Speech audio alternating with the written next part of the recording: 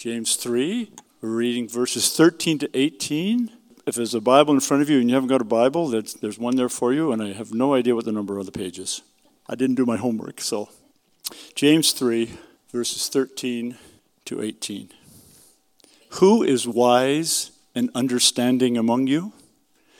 By his good conduct, let him show his works in the meekness of wisdom. But if you have a bitter jealousy and selfish ambition in your hearts, do not boast and be false to the truth. This is not the wisdom that comes down from above, but is earthly, unspiritual, demonic.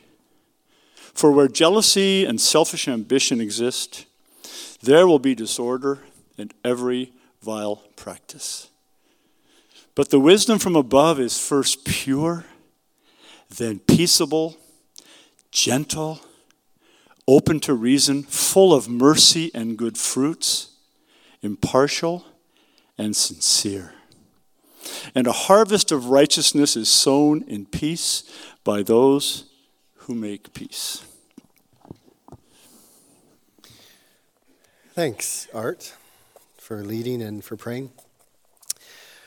It's good to be back in the book of James. We've been here for a little while if you're visiting with us, and we're, as you would tell, in James chapter 3. James begins with another question, which a few weeks ago he also asked a question which we considered his question in chapter 2 was, as he's talking about faith, and he's talking about different kinds of faith, he asks the question, can that faith save a person? And so we rummaged around a little bit with that reality is, what's the difference between one faith and another? It's a really important question. Well, here he begins with another question, and it's an important question, where he says, who is wise and understanding among you? It's really important to work that through and to process that a little bit in our own hearts and minds. How can you tell? How do you know somebody is wise? How do you know somebody has understanding? How would you be able to look at somebody and say, that person is wise, or that person has understanding? Is it because of the degrees that are after their name? Is it because somewhere you've heard about the number of their IQ? Is it because there's some way that you can take an MRI of the head and determine the mass of somebody's brain? Is it the number of books that a person writes? How do you tell that somebody is wise or somebody has understanding? Well, James tells us that the way you can tell a person of wisdom is by their life, by a beautiful life.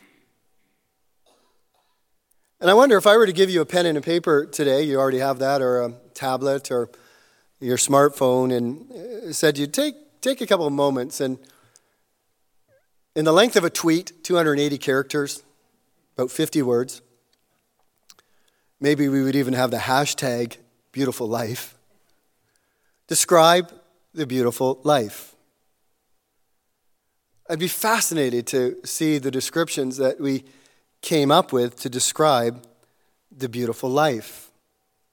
You see, James is telling us that a beautiful life, a life of wisdom, is a life that is evidenced in the way that we live.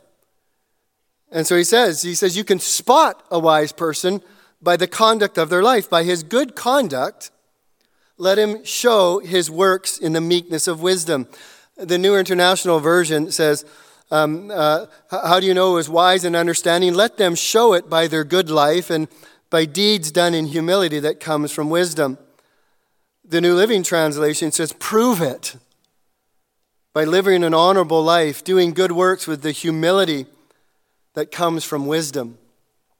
See, James describes the evidence of a wise and an understanding person, not by the size of their brain, nor by the number of their IQ, but by the conduct of their life. It's their behavior that gives a hint about their wisdom and their understanding. Paul, in another place, says, be very careful then how you live, not as the unwise, but as the wise. I don't know if this is what we hear a lot today in the world in which we live. I think we live in a world which has largely separated knowledge and wisdom and understanding from lifestyle. But the truth is that ideas have consequences. And James is going to help us articulate that when he describes the two different sources of wisdom and the kind of lives that they lead to. So you can't separate out wisdom and understanding from lifestyle. And as James has been doing throughout the books, he is making a connection between saving faith, living faith, genuine faith, and the way that our lives look, the way that our lives show it. And so here he says again, who is wise and understanding? Show it. It will be evidenced in your life by your good conduct. And as we think about this notion, he says good conduct. Good is an adjective. And there's a couple adjectives in the Greek language which are used and translated in various ways, but often by the same word good. One of the adjectives is a word agathos, which points really to what is intrinsically good, whether it's seen or not. Where the adjective used here, kalos, is a word that describes something that is visibly seen, but what you see is a product of what comes from inside. It's a word that's used to translate a couple Hebrew words.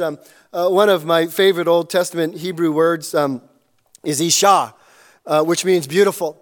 And I, from time to time, will call Kathy Yafei Isha, which means my beautiful wife. And if I haven't called her that for a little while, she'll say, "Why haven't you called me Yafei Isha?" And so it's a translation, though. That adjective is the same in Hebrew as how they translate it with Greek is beautiful. It's also a word that translates another Hebrew word, tov, which is good. And we find that word particularly used in Genesis chapter 1, where God describes his creation, and again and again and again, he describes it as good. We could say it's beautiful. As he surveys it and looks at it, it is beautiful. It's a word adjective that's used in Ecclesiastes chapter 3, verse 11, for instance, where it says there of God, he made everything beautiful in its time. Or it's a word that's used to describe Sarah, Abraham's wife. When the Egyptians looked at Sarah's wife, they said, "Whoa, she's a beautiful woman."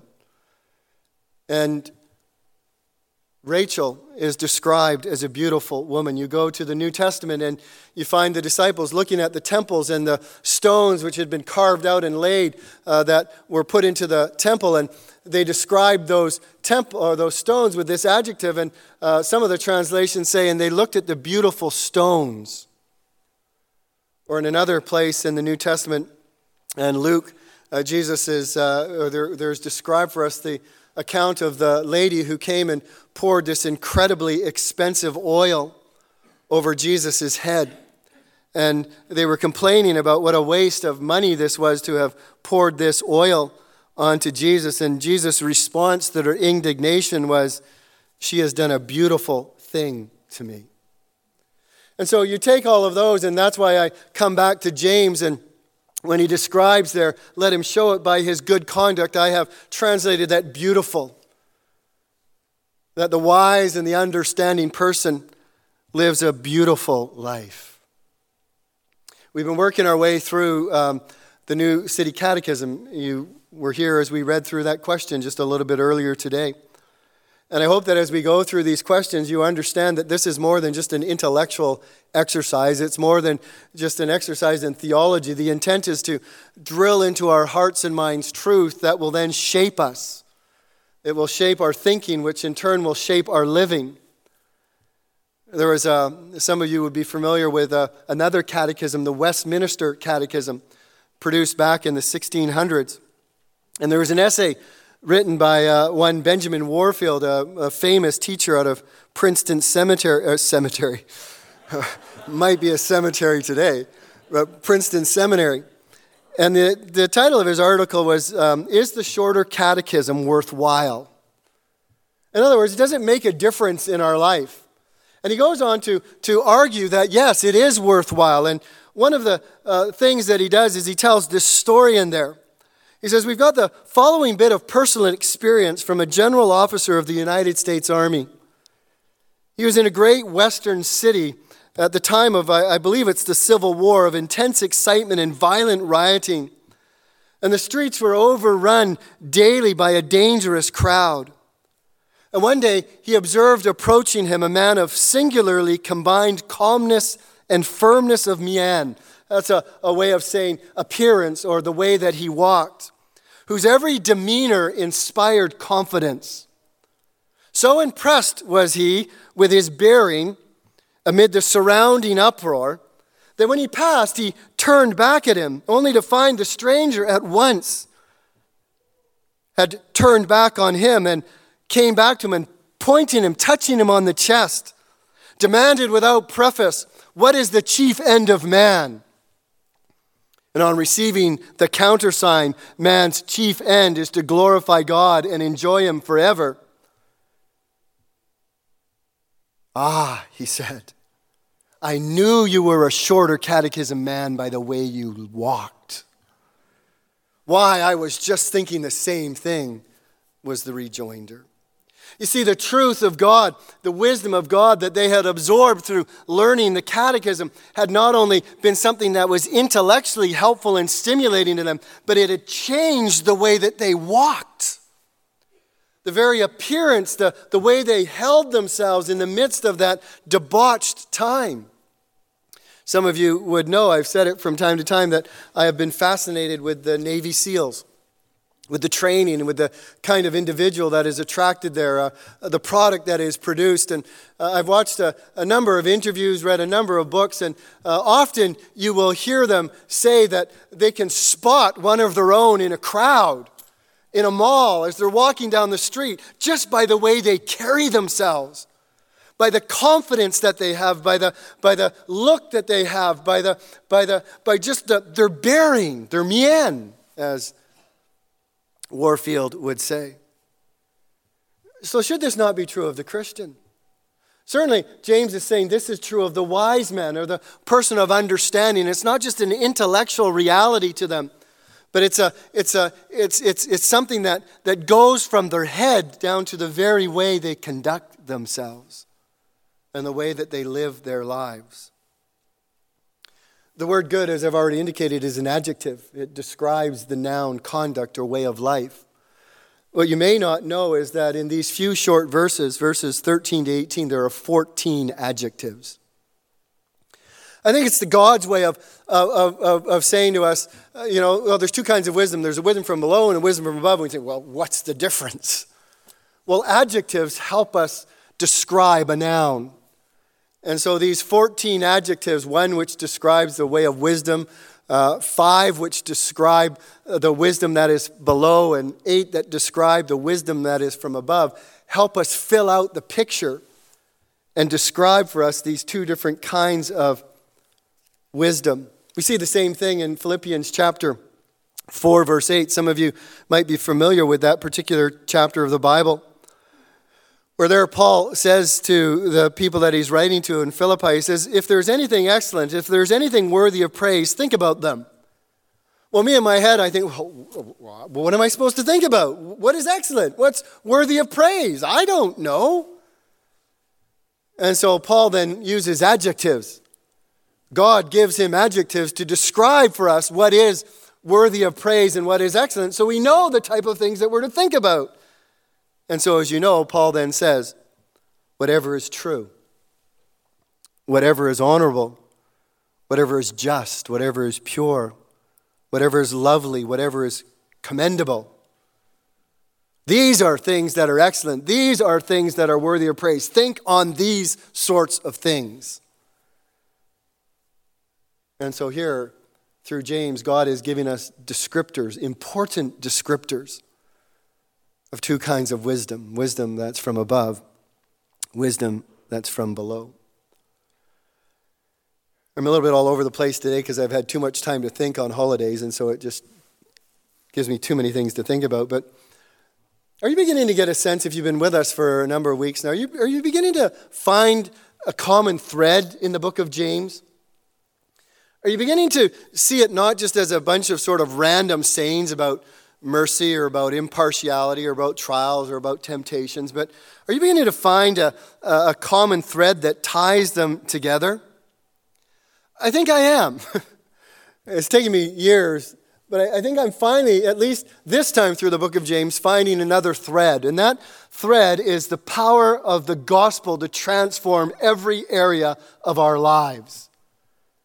I think that's what James is getting at as he's working through this, is that he's talking about that when you become a follower of Jesus Christ, when you are born again by the Word of God, when God's seed is implanted in you, it is a total transformation of every nook and cranny of your life. There is nothing that remains untouched. There is nothing of the old that will remain. Everything in you is renovated, transformed, and made new. See, sometimes we tend to compartmentalize faith. And even as we're seeking faith or searching out Christianity, we want it to change a certain part of us because maybe we've got a need and we're desperate. We've tried a whole lot of other things and we think, well, I hear that Christianity can maybe help me. And so we want faith just for that little area of our life. But let me tell you, if and when you come to know Christ as your Lord and Savior,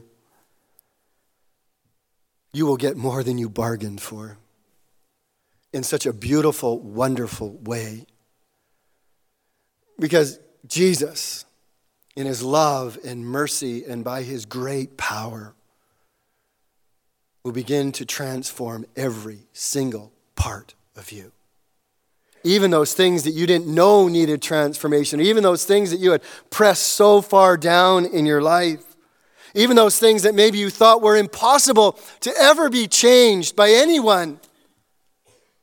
The gospel, God, the one who began a good work in you, will bring about a total renovation in your life. And we have these renovation shows on TV, and often, people buy this massive house and they get an estimate on renovations of the living room and the kitchen for $150,000. And really? Well, they got to live in the rest of the house. What are they going to build the rest of the house? And I think sometimes that's how we view faith. We think, well, I just need this part of my life renovated, God. I need you to just fix up this part. But as James has been describing faith for us, he says, listen, it's more than just a profession. You can't just embrace a profession. Does that save you? He says it's more than just about reading the Bible. That doesn't do any good. Do you do what you hear God speaking to you about? He says it's more than just an intellectual pursuit. He says even the demons know a lot about God. He says it's more than just external work. Stop deceiving yourself. Rather, it's this whole, complete, from the DNA up, change in our lives. Through new birth, what I do and why I do it, how I talk, how I treat other people, the orphans, the widows. Am I a person of mercy? Do I show impartiality? What about my response to everybody that's created in the image of God? I was thinking about that over this past week, and I know Barry dealt with this the week before about the way that we talk. How can we curse somebody made in the image of God? I thought of that driving. I'm sometimes ashamed at the things that I blurt out as I confront people who don't drive the way that I do. And I was convicted this past week. Paul, who are you to talk about that person in that way because they're made in the image of God? You're dishonoring God when you talk about like that. See, when we grasp the fact that we are human beings made in the image of God, it will change the way that we talk to one another, the way that we think about one another, the way that we treat one another. This is somebody who reflects God. James is talking about faith that impacts our relationship with God. He is my heavenly Father. About my relationship with the world, I need to be careful not to be stained by the world, not to embrace friendship with the world. And now we're talking about wisdom. You see, James is not just talking about add-ons, about a renovation in this room, a renovation in that room. What he's getting at is, listen, when we become followers of Christ, when God calls us into his family and calls us his sons and his daughters, he is going to do a total renovation and transformation of my life. And that is so awesome. So painful, but so awesome. As we've been saying, God is real. And that changes everything.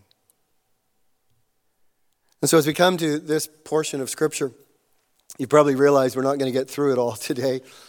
And I've already talked to the PowerPoint man up there, Ken, and just keep the same slide on. For those of you who will panic because you've got empty slots on your sheet, just let me help you out very quickly. Number 1 is the true test of wisdom. Number 2 is wisdom from below. And number 3 is wisdom from above. Now you can breathe easy. But I just thought, before we dive into this, I want to talk a little bit about wisdom. James tells us, and I believe the Bible, I really do. I believe this is God's revelation to us. God is a speaking God, and what a gift that is to us. And the Bible tells us there are only 2 sources of wisdom. The Bible actually simplifies life quite a bit if you listen to it, but there's only 2 sources of wisdom. There's a wisdom from below, a wisdom that is in the world in which we live. And we'll listen to this next week, or we'll read about this. It is earthly, unspiritual, and demonic. And then there is a wisdom from above. It's exotic. It's inaccessible to us naturally. But is a wisdom that comes to us from God. And I was thinking about this in my study yesterday for all of us, but I was thinking particularly of you parents in the world in which we live today. I can't think of, I say this often, but I can't think of one more important thing for you to do than to begin to teach your child how to discern between wisdom of the world and wisdom from above. Because the outcome of their life, depending on which wisdom they listen to, will be markedly different. And one of those wisdoms will lead them into disorder and every kind of evil and selfishness and narcissism. And the other kind of evil will lead them into purity and gentleness and peacefulness and reasonableness and sincerity. Are you teaching your boys and girls? Grandparents, are you spending time with your grandkids, helping them understand that there are 2 different voices calling out to them, as the writer in Proverbs says? We have wisdom calling out to us, and we have folly calling out to us. And are you teaching them to discern between those 2 calls? This is what I would call one of the tier 1 questions again. Last 2 weeks ago, we talked about one of these. Tier 1 questions are what I would say are really important questions. The one we looked at a few weeks ago is, can that faith save him? It really matters that you understand true saving faith. Because it's only saving faith that can save you. I was reading this morning of Jesus talking to his disciples, and he finally says to his disciples, he says, well, now, who do you say that I am? That's a tier 1 question. It matters. It really matters what you think about Jesus. Because that changes everything about you and the course of your life. Who is Jesus? Who do you say that Jesus is? We've asked this question on one of these catechisms. What is God? That is such an important question. And so here we have another one. Who among you is wise and understanding? Who will you look to for guidance and direction in life? What are you building your life upon? Your parenting, your practice, your career, your education. Blessed is the man who walks not in the counsel of the wicked, nor stands in the way of sinners, nor sits in the seat of scoffers. That's the wisdom of the world. But his delight is in the law of the Lord, And on his law he meditates day and night. He is like a tree planted by the streams of water that yields its fruit in its season, and its leaf does not wither. In all that he does, he prospers. The wicked are not so, but are like chaff that the wind drives away. Therefore the wicked will not stand in the judgment, nor sinners in the congregation of the righteous. For the Lord knows the way of the righteous, but the way of the wicked will perish. So again, we come back to James chapter 3, verse 13. Who is wise and understanding among you? It would seem that immediately James is thinking of teachers. He just spoke of them in the beginning of chapter 1, where he says, not many of you should become teachers. I certainly chose the wrong profession. Not many of you should become teachers, because of necessity it involves words. Pastor Barry gave such a great exposition of this passage last week. And I think what James is getting at is that when that's fresh in their head, he's saying, listen, one of the things that you need to know about teachers is not just what they say, but how they live. When you go out for coffee with them, when you go into their home, when they're in your home, when you're driving in the car with them, those that teach your kids and stuff. It's not just enough that they know stuff, but does that stuff translate into a beautiful life? Now, you'd have to ask my wife if my life is beautiful. But all I'm saying, it's not perfection that James is talking about here. He's talking about a trajectory, Godwardness, not sinlessness, not perfection, but godliness. But I think secondly, though, James is clearly talking about all of us. Who among us, not just teachers, but who among us is wise and understanding? Where does it come from? As I already said, there's two vastly different sources. And I think we understand, do we not, that knowledge is not wisdom. We live in a world that advocates for knowledge. We live in a world that is inundated with the education fallacy. It simply says the solution to all our problems is more education. You got problems with teenage pregnancy, educate them. You got problems with drugs, educate them. You got problems with gambling, educate them. You got problems with this, educate them. That's our solution to everything. Just more education, that's all that's required. Well, that is not true. Wisdom is the ability to apply knowledge. It's the art of skillfully taking that knowledge and then applying it to life. That's what wisdom is. And so the question is not how many degrees you've got, what university you went to, how much gray matter you have, how much IQ. And this is what makes the wisdom of God so accessible. Wisdom is the ability to take the knowledge that you receive constantly, put it through a grid, and apply it in your life. It's so important that we understand that there are two kinds of wisdom. We live in a world that says there is only one kind of wisdom. We really do. I'll say a little bit more about this maybe in a couple moments. Our world is in a place now which is absolutely dangerous, because it is saying there is no God and you have no access to God and there is no wisdom beyond the heavens. It's not always been like that. You can go back into history. Certainly biblical history would demonstrate this. Find this with Pharaoh of Egypt and Joseph when they are chatting together about Pharaoh's dreams. And Joseph not only gives them the interpretation, but then says, and this is the plan that you need, O king, for the next 5 years to save Egypt. And Pharaoh and his advisors, they look at each other and says, is there anybody in whom the Spirit of God rests? They understood that in Joseph there was a supernatural wisdom, or there was a wisdom from above. You go into the life of Solomon. We could read the life of Solomon, and I'm going to take just a moment to do this, just so that you get a sense of Solomon. 1 Kings chapter 4. Just kind of going by memory here. I hope I've got it right. 1 Kings chapter 4.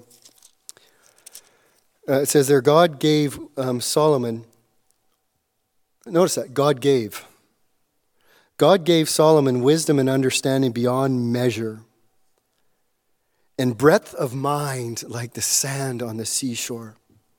So that Solomon's wisdom surpassed the wisdom of all the people of the East and of all the wisdom of Egypt, for he was wiser than all men, wiser than Ethan the Ezrathite, and Haman, and Karkol, and Draka, the sons of Mahol, and his fame was in all the surrounding nations. And you get a sense that we're just not talking about spiritual wisdom here, and I hope you're not shrinking it down to that. We're talking about wisdom in every single area of life. Because you go to chapter 10 of 1 Kings when the Queen of Sheba comes to visit Solomon.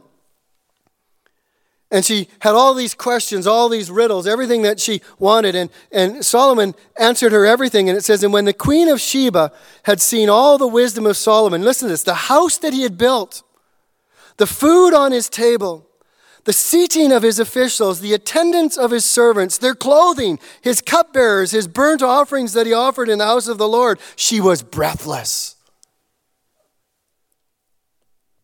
His knowledge of food and his knowledge of administration and his knowledge of architecture and his knowledge of gardening, all of it God had given to him. And as she saw it, she was breathless.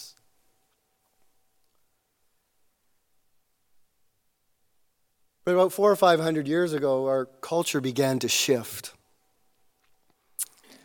And we moved away from the revelation of God to the reason of man. There was a compatibility with them for a while. It wasn't necessarily one against the other. But as the sinfulness of man increased and the pride of man increased more and more and more, the sovereignty of God was replaced by the sovereignty of reason. The sovereignty of revelation was replaced by the sovereignty of reason. The sovereignty of God was replaced by the sovereignty of man. Where now we no longer look to revelation for wisdom, we look to reason for wisdom, human reason.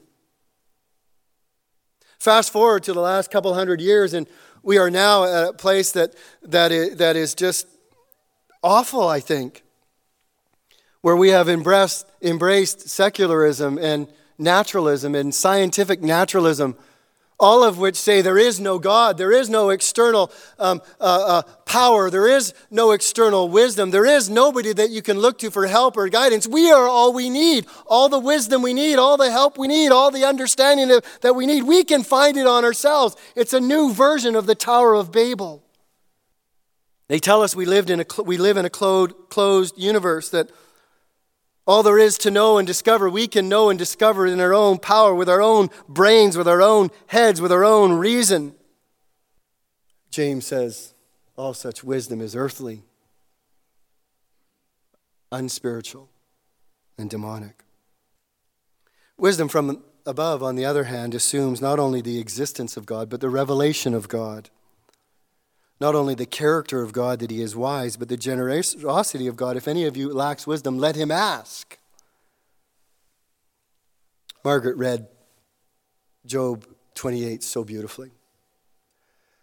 And by that, I mean she read it well. If you were to read the first 12 verses of Job 28, what you would find is a description of man's incredible ability to find things of great worth. So much so that they can overturn mountains, they can dam rivers, they can dig holes, they can see things that nobody else can see to get at precious jewels and precious ores. But then you come to verse 12 and Job asks this question, but where shall wisdom be found? And where is the place of understanding? Again, this is that primary question. And again, we're not talking about spiritual wisdom. We're talking about wisdom in every area of life.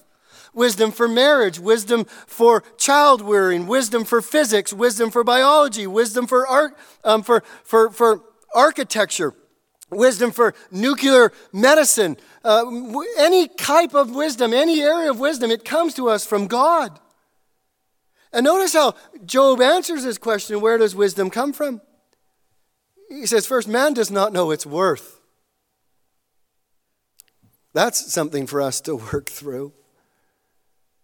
But then secondarily, he says, it is not found in the land of the living.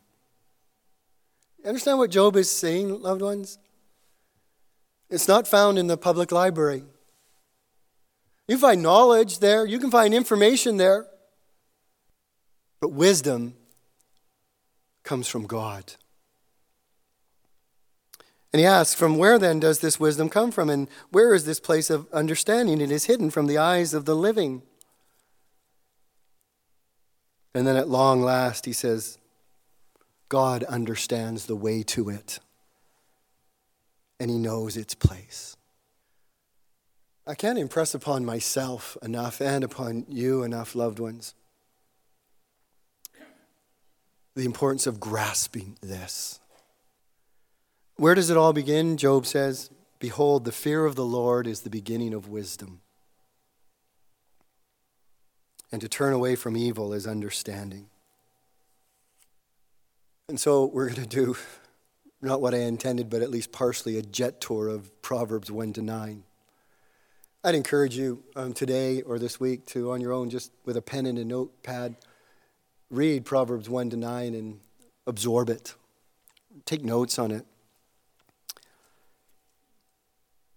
Proverbs begins by simply saying, they were written for gaining wisdom and understanding and for receiving wise instruction in righteousness, justice, and wisdom. In other words, every good path. And then in verse 7 of chapter 1, Solomon is very clear to us. He says there, which we have already said, the fear of the Lord is the beginning of wisdom. Why the fear of the Lord? By fear, there is an element of fear. Because we are wise and right to fear God if he is who he says he is. But there's also this recognition of awe and adoration and being blown away by and respect for God. Why? Why is the fear of the Lord the beginning of wisdom? Well, here's just a couple ideas. One, and this I think is what does it say in the Genesis chapter 1, verse 1? In the beginning, God, what? Created the world. When you wrap your head around that, if God is the one that made this world, made this universe, made the cosmos, made the stars and the galaxies, made the trees and the fish, made the laws of physics and made the laws of morality, and if God is the one that made you and I and knows us intimately, as the psalmist says in 139, he formed us in our mother's womb, does it not make sense that he is the source of wisdom? That he put us together, he put this world together, he knows how things go together, he knows what makes things. And so if you're working on a physics project and you can't make sense of it, does it not make sense to cry out to God and say, God, help me see the answer to this problem? Yes, where's the amens when you need them? Do you understand, though, the fear of the Lord? Because he's the creator. He's made it all. He knows it all. By wisdom, he laid the foundations of the world. By wisdom, he threw the stars into space. Of Christ, it says, by him all things were created in heaven and on earth, visible and invisible, whether thrones, dominions, rulers, authority, all things were created through him and for him. And therefore, Paul further says about Christ, in him are hidden all the treasures of wisdom and knowledge. Not just spiritual knowledge, although they're there, but all the treasures of wisdom and knowledge. The fear of the Lord is the beginning of wisdom because we are so full of ourselves. You know, we're so full of pride, and I think that's why I love the emphasis in James chapter 1, in the conduct of his life by the humility or the meekness of wisdom. There's no arrogance there. I didn't figure this out. I didn't solve this. I asked God. This is the humility that Daniel shows and that Joseph shows when they're asked to interpret the dreams. Oh, it's not in me, but it's God. That's the humility of wisdom. And then you go through Proverbs and, we'll skip a bunch. Proverbs chapter 3, one of the passages of Scripture we know so well. Trust in the Lord with all of your heart and lean not on your own understanding. In all your ways acknowledge him, and he will make your path straight. In other words, fear the Lord. Trust in the Lord. Trust his wisdom. Trust his knowledge. Trust his understanding. He will help you raise your kids. He will help you do your job. He will help you pass that test. He will help you understand that project. Proverbs chapter 3, happy is the one who finds wisdom and the one who gets understanding. You want to be happy? I do. I'm tired of being Eeyore. Happy is the one who finds wisdom and gets understanding. Her ways are ways of pleasantness. All her paths are peace. She is a tree of life to those who lay hold of her. Often we would read Proverbs together as a family. And in a number of places, in particular Proverbs 1-9, it would say, my son, listen to. And my boys would get frustrated with me when I'd say, Andrew, Aaron, and Anthony, listen to. I would insert their names. I would personalize it for them so that they understood, or at least could try and understand, that this was for them. They weren't just words that fluttered out here. These were words for Andrew, Aaron, and Anthony. Say to wisdom, you are my sister, and call insight your intimate friend. Again, Proverbs 9:10, the fear of the Lord is the beginning of wisdom, and knowledge of the Holy One is understanding. Loved ones, this is the well from which James is drawing as he writes verses 13-18 about a wisdom and the humility that comes from such wisdom. Does wisdom from heaven matter to my everyday life? Does the source of wisdom matter in your everyday life? Well, who do you want to make decisions about the end of your life? Somebody who embraces a wisdom from below, or somebody who embraces a wisdom from above? Who do you want to inform you about what you ought to do about that life that you're carrying in your womb unexpectedly? Somebody who is full of wisdom from below, or somebody who is full of wisdom from above? Do you think it matters who you turn to when you are wrestling with issues of sexual identity? Who do you want to guide you when you're having concerns about your children and their behaviors or things that you see in them that need correcting? Somebody full of wisdom from below who doesn't believe in God and has no concept of sin?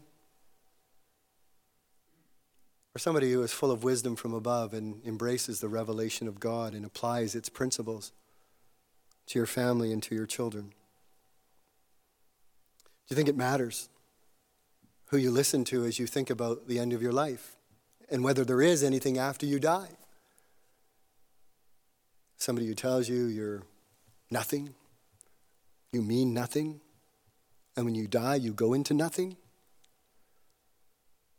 Or somebody who tells you that you are an eternal being, and when you die there is everlasting life or everlasting separation from life? I read this quote, or heard this quote this past week from one of the most unlikely sources, but I guess it makes sense, from Socrates. I didn't hear it from Socrates. Socrates spoke it. But it's this: all of the wisdom of this world is but a tiny raft upon which we must set sail when we leave this earth. If only, he writes, there was a firmer foundation upon which to sail, perhaps some divine word. Loved ones, we have a divine word which points us to the one who is all wise. Not just wise in issues of spiritual matters, but is wise in every single area of this world in which we live. May God draw us to himself through the person of his Son, Jesus Christ,